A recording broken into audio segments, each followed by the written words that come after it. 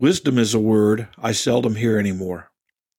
Actually, it seems I only hear it when it is associated with biblical references. So what is wisdom? And while we are at it, what is foolishness? Does it matter if we live one way or the other? Today on Drawing Near, God calls followers of Jesus to live wisely. So open your Bibles and turn to Ephesians 5, verses 15 through 17, as we learn to live carefully. Before we begin, join me as we go to the Lord in prayer.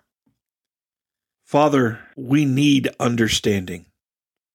And I'm so thankful that that understanding can be acquired from you through your Holy Spirit and your holy word. Help us, Father, to draw near to you.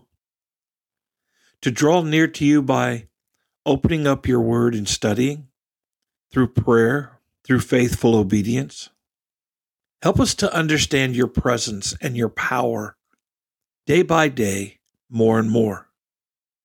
Guide us in our study today, and not just in this study, but as we seek to live out the truth of your word that we hear in church, or that we hear in Bible studies, or that we study for ourselves. Help us to not only explore your word, but to share your word with other people around us, to fellowship around your word. These things are important for us. Help us to understand that. I ask these things in Jesus' name. Amen. In Ephesians chapter 5, verses 15 through 17, we read these words. Therefore, consider carefully how you live, not as unwise, but as wise, taking advantage of every opportunity because the days are evil. For this reason, do not be foolish, but be wise by understanding what the Lord's will is. So as we examine verses 15 through 17, the first question we need to ask is, why does verse 15 begin with the word therefore? Verse 15 is built on what was previously said.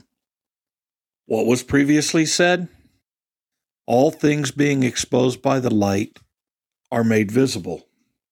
The light is going to reveal the hidden things in the lives of people, in our lives. So Paul, under the leadership of the Holy Spirit, says, therefore, based on everything is going to be revealed or made manifest, consider carefully how you live. Hopefully, we consider carefully many things in our lives. We ought to consider carefully who we marry, or if we buy a house, or which house to buy. We ought to consider carefully how to manage our money, what church we attend. We understand that there are many decisions in our lives that merit careful consideration. But Paul's not saying here that we need to consider carefully the big decisions of our lives. Rather, he's saying we need to consider carefully how we live all the time, because who we are and what we do is made manifest or revealed by the light of Christ. We will be exposed for what we are. There are several passages in the Scriptures that tell us this. In Galatians, we're told, you will reap what you sow. Jesus says that what is whispered will be shouted from the rooftops. We will be exposed for what we are. We're told in 1 Corinthians chapter 3 that our works will be tried by fire. So we're to build on the foundation of Christ with gold, silver, precious stone, rather than wood, hay, or stubble, because gold, silver, precious stone are things that are precious and last. Wood, hay, and stubble are cheap and easy, and they will burn up in the fire that tests our works. Paul says, consider carefully how you live. He goes on and says, not as unwise, but as wise. How wise are you? How wise am I? Is wisdom valued in our modern day culture? It seems like foolishness is actually valued. To live carefree, carelessly, to indulge in every type of pleasure to spend money, to not save, to not prepare for disaster or the future. Foolishness seems to be prized today. On top of that, we can see in Romans chapter 1 that men call foolishness wisdom, the foolishness of not believing in God, not serving and worshiping Him. And they call wisdom, the wisdom of being a follower of Jesus Christ by faith, foolishness. So not only do we not value wisdom today, we value foolishness as a culture, but we have twisted what foolishness and wisdom is in the spiritual sense. So Paul says that we need to consider carefully how we live. We need to know what wise living is if we are to avoid foolishness and embrace wisdom. He goes on and tells us in verse 16 that we are to take advantage of every opportunity. It's the idea that time is short, our days are full of evil, and we need to take every opportunity to do what is right and to be wise. We need to be prudent with our time. We don't need to live carelessly as though we have all the time in the world, and we don't need to live foolishly as if we have all the resources, nor that we will never give an account for the things that we do. Because time is limited. Our lives are like vapors. Resources are limited. They're not infinite. And we will give an account for the way we live. So we need to take advantage of every opportunity to do what is right, to live wisely. In other words, we're not to just live wisely in the big things and then carelessly in everything else. We're to live wisely in every aspect of our lives. The days are evil. They're filled with temptation. They're filled with evil. They're short. They're difficult. So we need to live wisely. Verse 17 says, because of this, we are not to be foolish. Because we don't know what the day holds, we are to be wise. Verse 17 finishes with a very important understanding of wisdom. Be wise by understanding what the Lord's will is. Wisdom begins with a relationship with God through faith in Jesus Christ.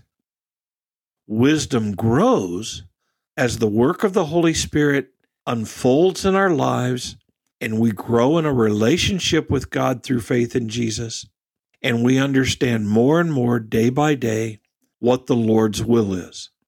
Then obviously, wisdom is walking in alignment, in accordance with the Lord's will. We are never foolish to do what the Lord desires us to do.